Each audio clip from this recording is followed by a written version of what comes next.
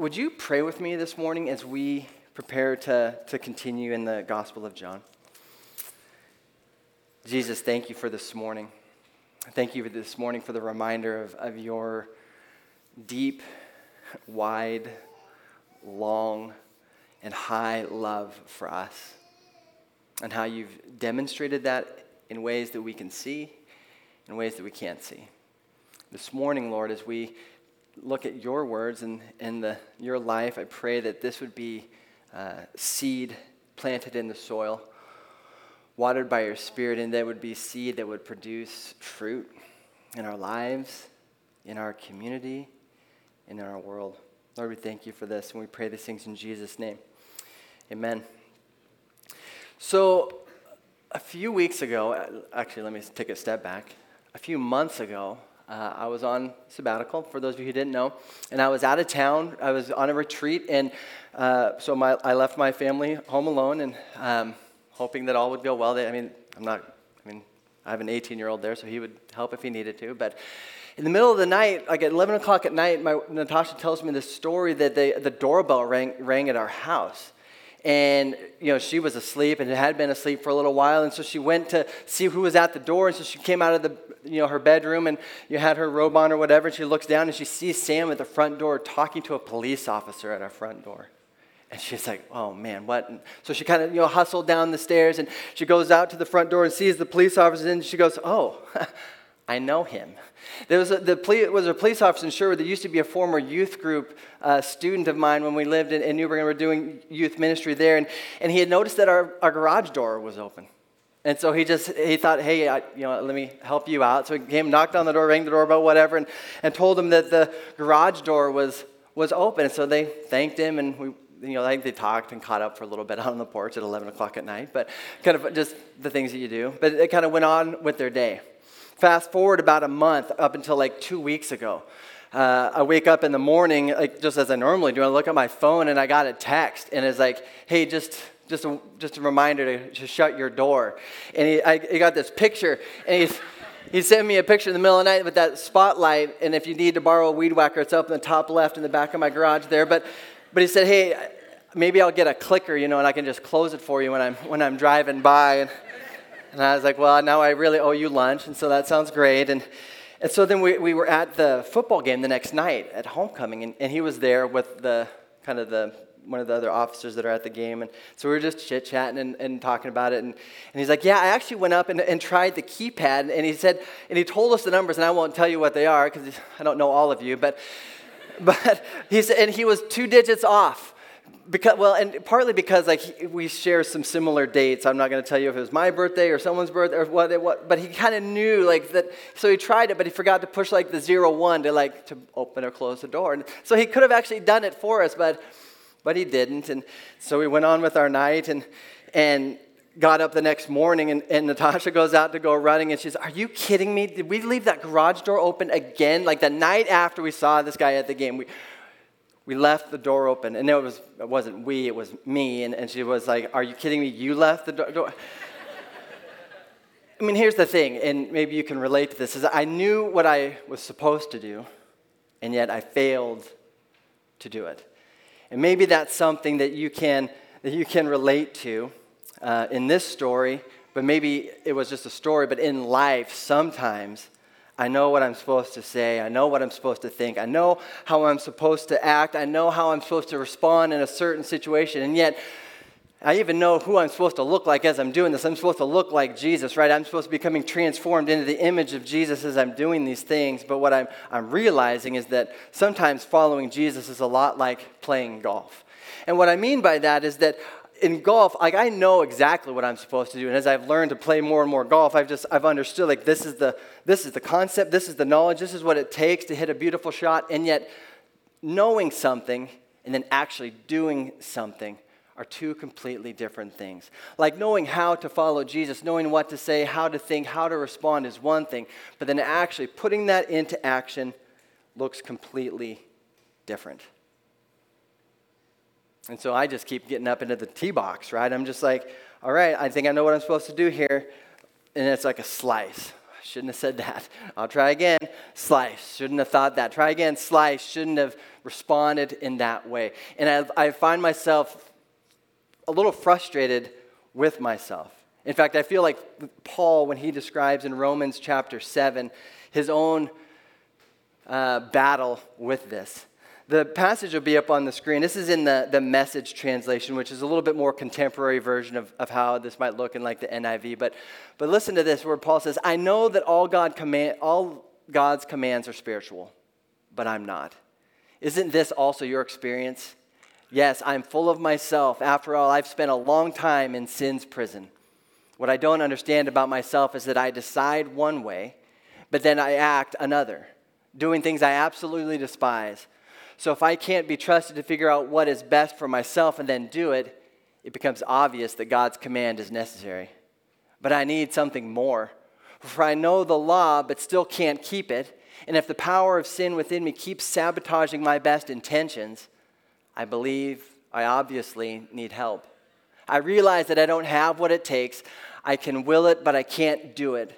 I decide to do good, but I don't really do it. I decide not to do bad, but then I do it anyway. My decisions, such as they are, don't result in actions. Something has gone wrong deep within me and gets the better of me every time. Now, I won't ask you to raise your hand in this moment, but my guess is that if I were to ask you, can you relate to this? I'd see a lot of hands, and if I were to ask, can you relate to this? It's okay, because that just simply means you're human. Like, this is something that we can all relate to. And it's something that actually, as we'll see today in John chapter 18, it actually puts us in what some would consider good company. You see, in John chapter 18, Jesus had just finished spending the night with his disciples, where he was preparing them for his departure. He washed their feet. He taught some things. They ate some things.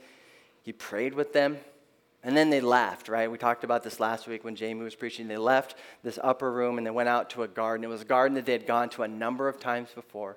It was a garden where some really significant things had taken place, and that's where Judas knew that they would be. And so Judas brings this battalion of soldiers and priests and religious leaders, and they confront Jesus in this moment, and he kind of just is kind of cordial with them and asks them some questions and says who he is, and they're ready to arrest him, but not without a fight from Peter, right? You remember that last week where he fought and cut the guy's ear off, and Malchus, and that's actually where we pick up today. So this morning, if you're willing and able, I'd invite you to stand with me for the reading of God's word this morning. John chapter 18, verses 15 to 27. Simon Peter and another disciple were following Jesus. Because this disciple was known to the high priest, he went with Jesus into the high priest's courtyard. But Peter had to wait outside at the door. The other disciple, who was known to the high priest, came back, spoke to the servant girl on duty there, and brought Peter in. You aren't one of this man's disciples, too, are you? She asked Peter. He replied, I am not. It was cold, and the servants and officials stood around a fire they had made to keep warm. Peter also was standing with them, warming himself. Meanwhile, the high priest questioned Jesus about his disciples and his teaching. I have spoken openly to the world, Jesus replied. I have always taught in synagogues or at the temple where all the Jews come together. I said nothing in secret. Why question me? Ask those who heard me. Surely they know what I said. When Jesus said this, one of the officials nearby slapped him in the face. Is this the way you answer the high priest? He demanded.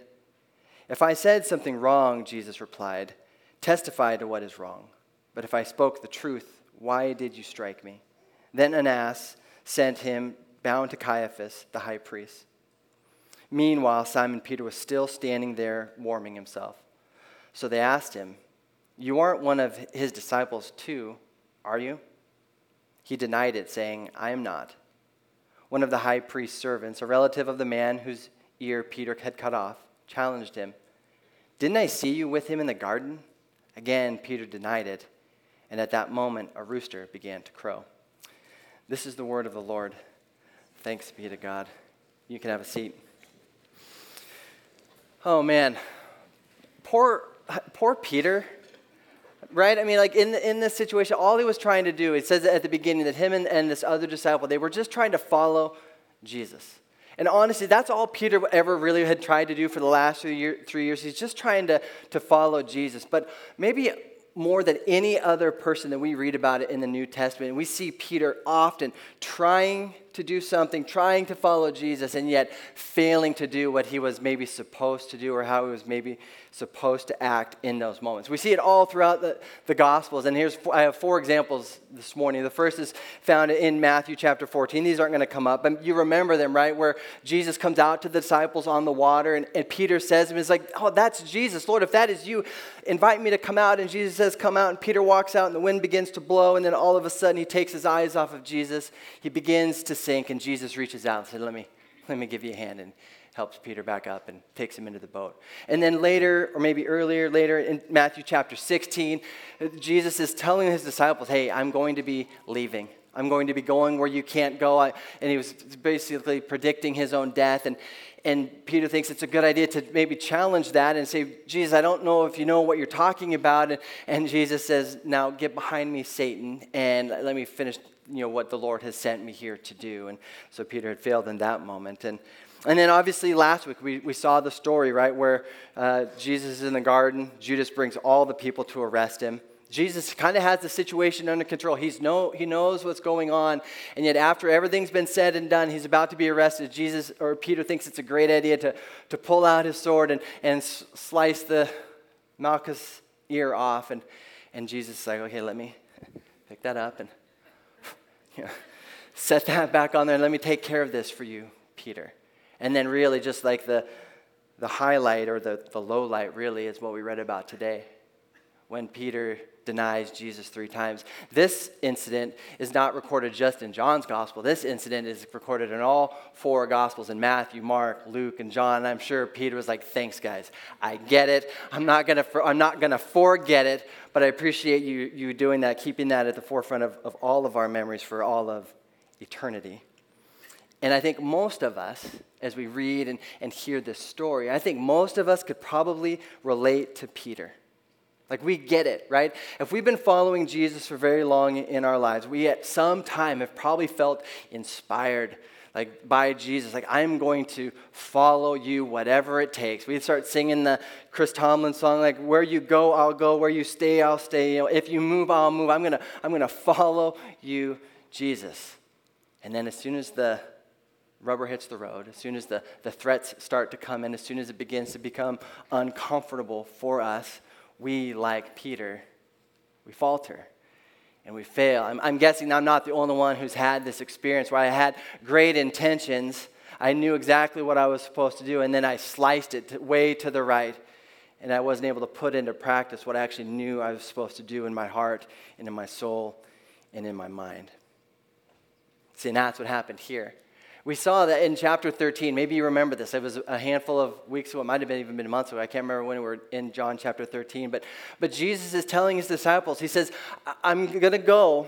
I'm going to leave. And where I'm going, you won't be able to follow me. You're not going to be able to come where I'm going. And Peter says, why can't we go? Why can't I come with you? I'm willing to die for you, Jesus.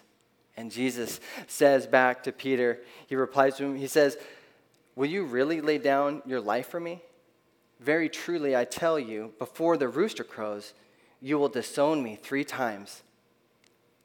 And as time would tell, Jesus was right.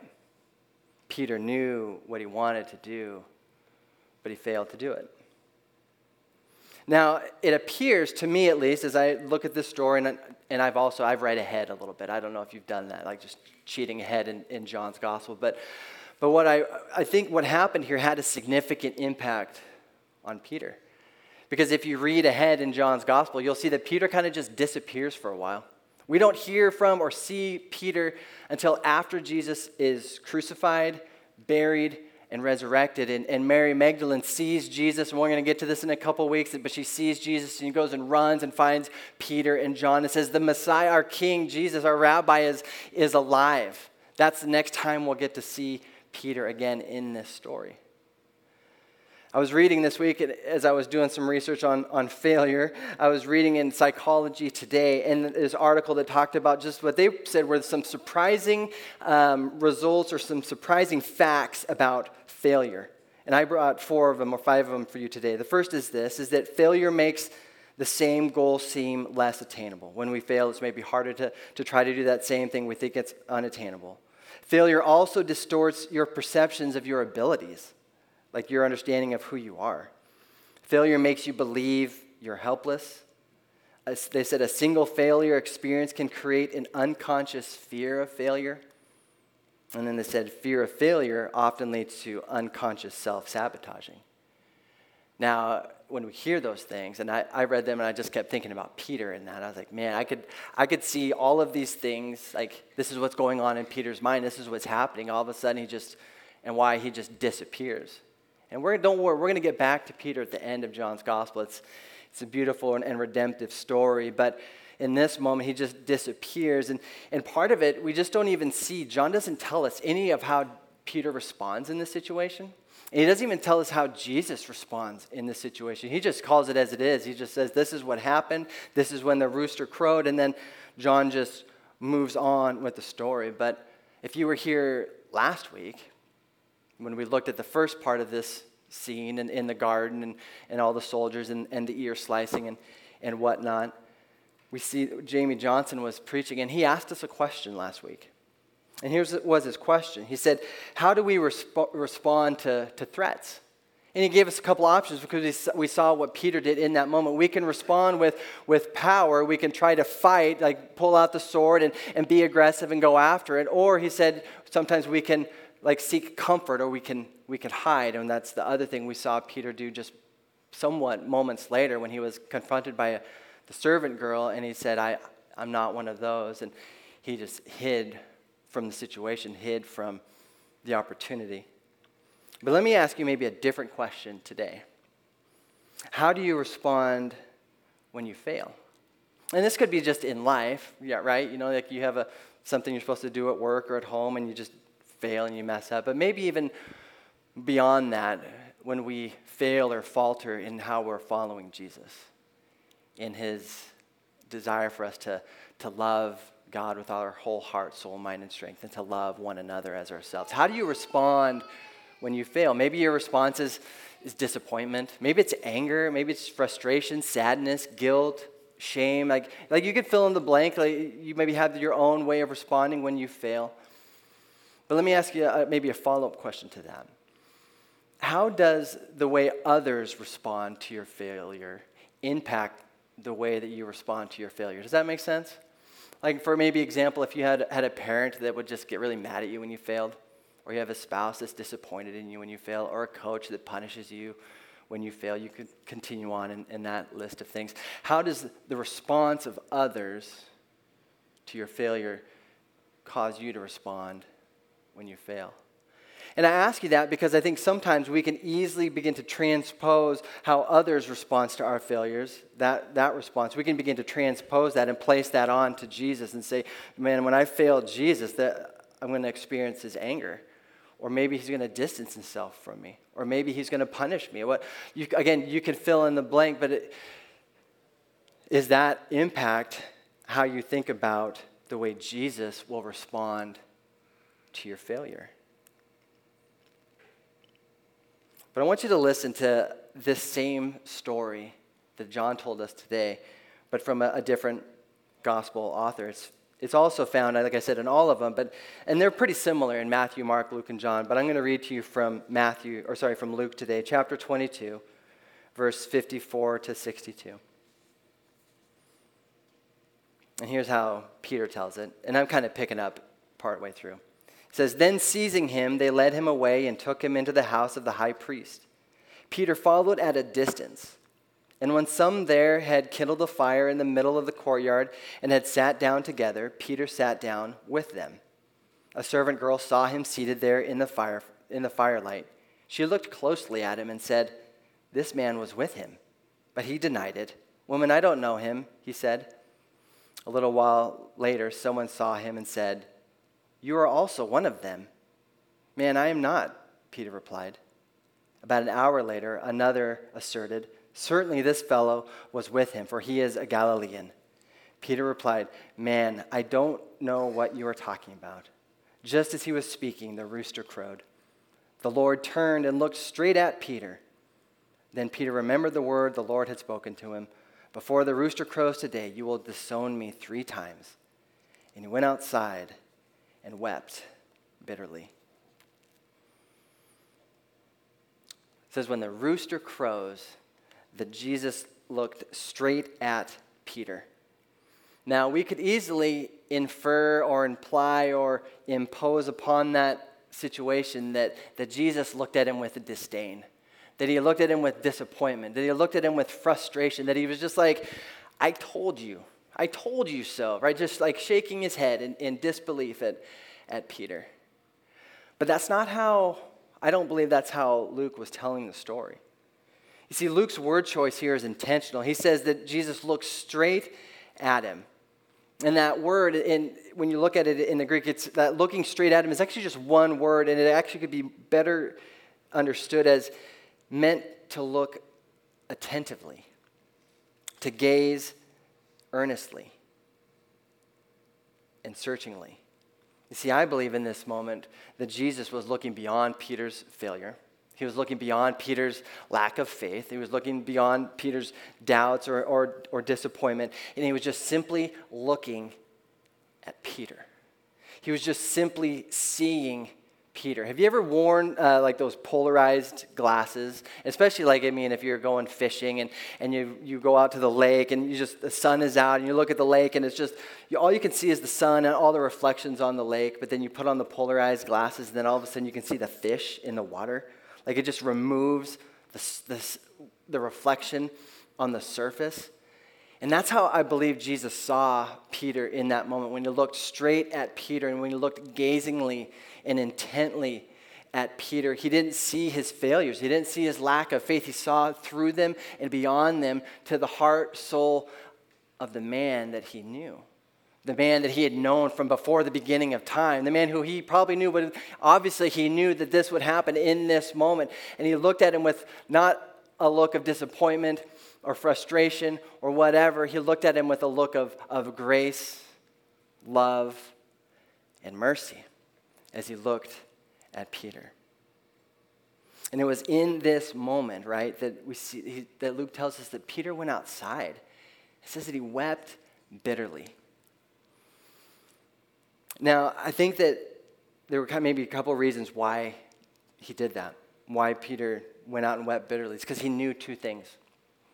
One, he knew that he'd messed up.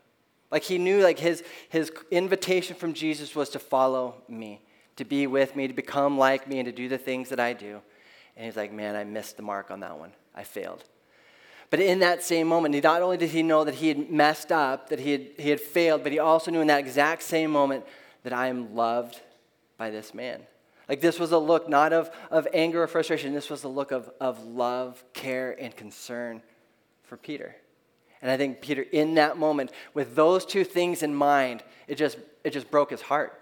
Because he knew just how messed up he is and unable to accomplish what he hopes to accomplish, how lacking he is in ability on his own and in his own strength. And yet at the same time, he knew just exactly how much he was loved by the one who he didn't even realize yet was going to go to the cross on his behalf and on our behalf. And it caused him to weep bitterly. And this is a reminder, I think, that Peter needed. But honestly, I think it's a reminder that we need this morning. Because if we're honest, I think if we were to compare ourselves, if we have Jesus on this side and Peter on this side, and we're like, okay, who am I more like? I think we're a lot more like Peter at this point than we are like Jesus. We have great intentions. We have great ideas. We know the things that we should think, do, say, and respond. And yet we're actually putting them into practice, actually looking like Jesus is actually harder than we thought it was going to be in the moment, and more challenging to pull off in our own strength, in our own abilities than we thought it was going to be when we decided to live in that way. And like Peter, we fail to follow Jesus. We fail to love God with all our heart, soul, mind, and strength. We fail to love others as ourselves. And in some ways, we just simply fail to be human. Or maybe we are really human, but not human in the way that we were intended to be. Jesus actually tells a different story about maybe a similar look. And this story probably isn't unfamiliar to you. It's a story of a father and two sons, right? And the younger son is ready to have his inheritance. He's ready to have everything that the father would ever give him because he wants to go off and live his own life. And so he says, Father, can I have all the money that you owe me because I'm your son? And the father's like, yeah, here you go. He takes his inheritance. He goes off into a distant land, right? And he just lives his dream, right? Everything the way he wants it. All the people, all the food, all the drink, whatever. Anything and everything until the money runs out. And then he finds himself in a situation that he had never dreamed of being in. Just destitute and dirty. All he could do was work for a pig farmer and hope to eat the slop that the pigs were eating. He thought, man, if I was just a servant in my father's house, I'd be eating better than I am right now. I'm going to go home. I'm going to just say to my father, I have sinned against you. I have sinned against God, and just forgive me. And so he heads home. And the way that Luke tells the story that Jesus was telling it was he says that the father was looking out into the distance, and he saw his son. He was looking in the distance, hoping for his son's return. It wasn't just like a passing glance, like, oh, just looking out there, oh, there he is, but rather an intent looking to the distance for his son to return. And it says that the father ran to the son. He closed the gap, closed the distance between the relational distance and the physical distance between the father and the son. And when he looked at him in the eye, Jesus doesn't say this, but we can maybe just like insert it into the story. When he looked at him in the eye, he didn't see the dirt, he didn't see the filth, he didn't see the pig slop, he didn't see the grime. He saw his son. He looked and he saw his son, and he kissed him, and he clothed him, and he put on a ring on his finger and threw a feast for him, because in this story that Jesus was telling you, he didn't focus on the failure. This wasn't a story about failure. It was a story that was all about love.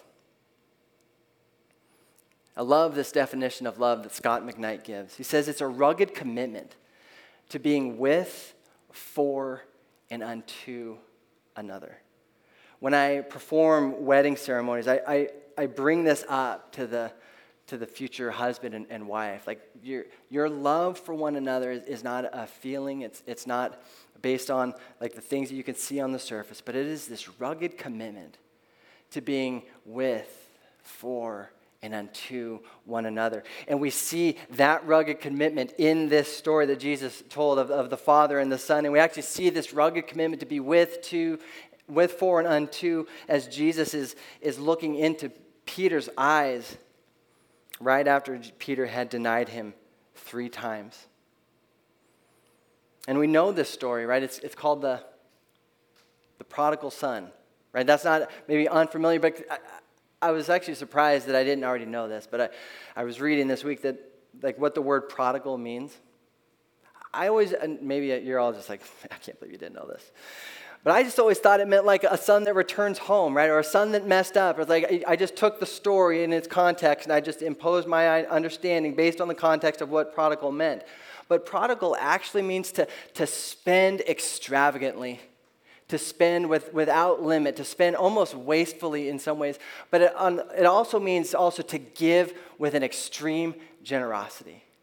So when we read the story of the prodigal son, we're actually not reading a story of a prodigal son as much as we're reading a story of a prodigal father and a prodigal God who loves us, as we sang this morning, with a reckless love that will tackle any mountain or any darkness, whatever that you fill in the blank. He will come after us if and when we turn to him. You see, all of this, I don't think Peter was realizing in the moment, right? I mean, Peter, hindsight's 20/20. We can read the story and understand everything that's going on before, during, and after it. But Peter's living this out in the moment. All he knows is that he just failed Jesus. Jesus is arrested, and he's likely going to die in the next however many days. And so he just weeps bitterly in the moment and in the situation, probably as a sense of guilt and shame, and even almost like confessing like I failed, but also just knowing what the repercussions of that failure might mean. But what Peter didn't realize was that Jesus, in this moment and in the moments to come, in the days to come, that Jesus was actually leading Peter and leading us in the way of love.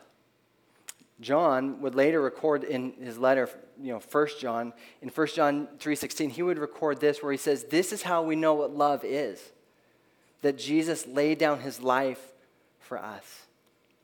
Because here's the thing for Peter, is that at the beginning, when Jesus first saw Peter in the boat and he said, "Hey, come and follow me," his invitation wasn't, "Come and fight for me."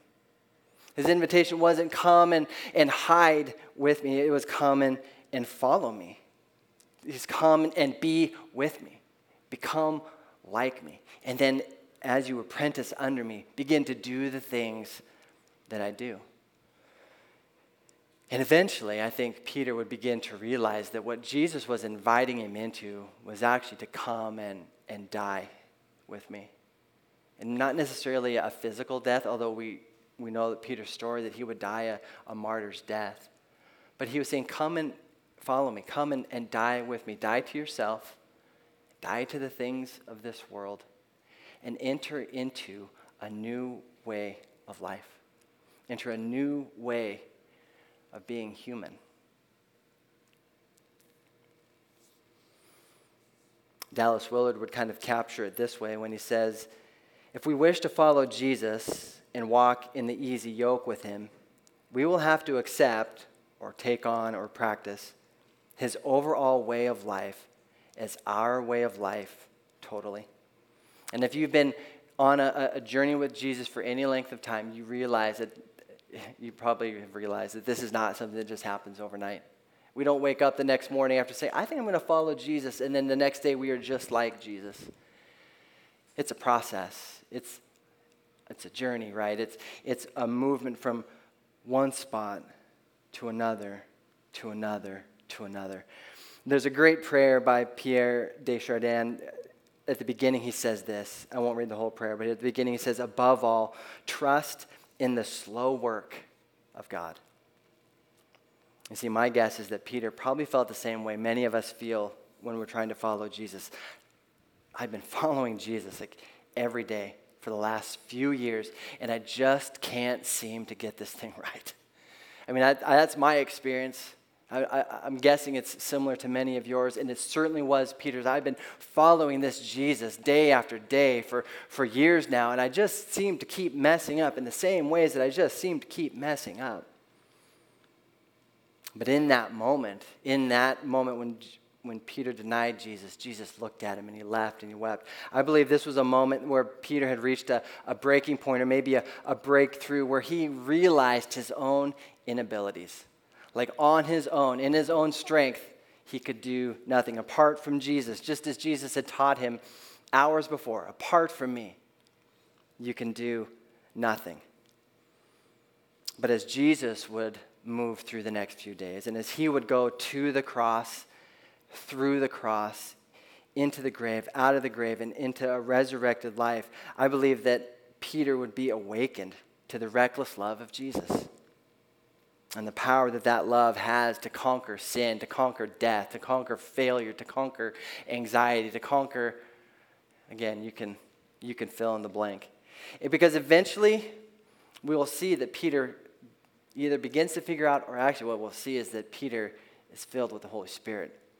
And because of the power of love that dwells within Peter, he was better able to live a life of following Jesus. It was Peter who would later write in a letter to Christians who were simply trying to follow Jesus where they lived. And Peter would write a letter, and in 1 Peter 4:8, he says, "Above all," he says, "love each other deeply, because love covers a multitude of sins." And nobody knew it better than Peter. Let me invite the worship team to come up. And as they do, let me invite you to just, close your Bibles if you had them open. Sit up, maybe just kind of move yourself for just a second, just to kind of waken up your heart and your mind and your soul. And what I'm going to do is I'm going to invite you, if you're willing to just close your eyes and maybe take a deep breath. And we're going to just take a moment, and we're going to invite the Lord to speak into us this morning, and that he might reveal to us some places or spaces or areas, thoughts, responses, actions where we just have maybe fallen a little bit short, where we have not been able to, as best as we've tried in our own abilities, to follow Jesus, to love God with our whole heart, or to love our neighbor as ourselves. And we just going to take a moment and just kind of in the quiet. And you can take a deep breath in and a deep breath out and just say, Lord, would you just reveal these things to me in these moments? And then I'm going to close with a prayer.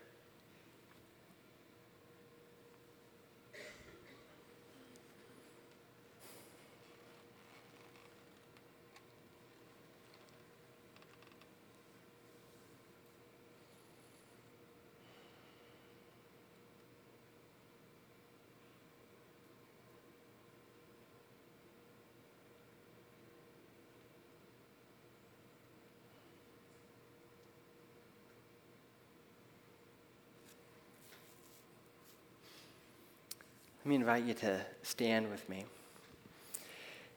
And it's been a long tradition, a long practice in the life of the church, well beyond our lives or the lives of even our grandparents or their grandparents, for followers of Jesus to take time to just pray a prayer of confession, and to do that in a way that would be done together. We certainly take time on our own, hopefully, to Lord, show me where I've wronged, and Lord, would you forgive me for the wrongs?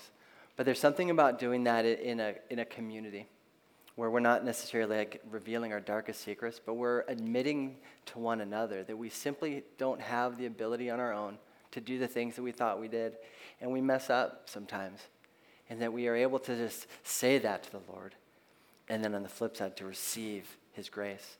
So this morning, there's going to be a prayer up on the slide behind me. And if you are willing and desiring to, I'm going to invite you just to pray this with me. It may look new to you, so you might just even want to just sit and listen to it and just take it in today.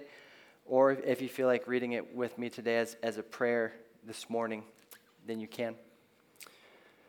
Most merciful God, we confess that we have sinned against you in thought, word, and deed, by what we have done and what we have left undone.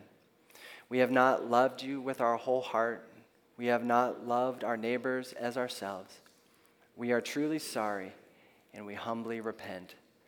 For the sake of your Son, Jesus Christ, have mercy on us and forgive us, that we may delight in your will and walk in your ways to the glory of your name. Amen.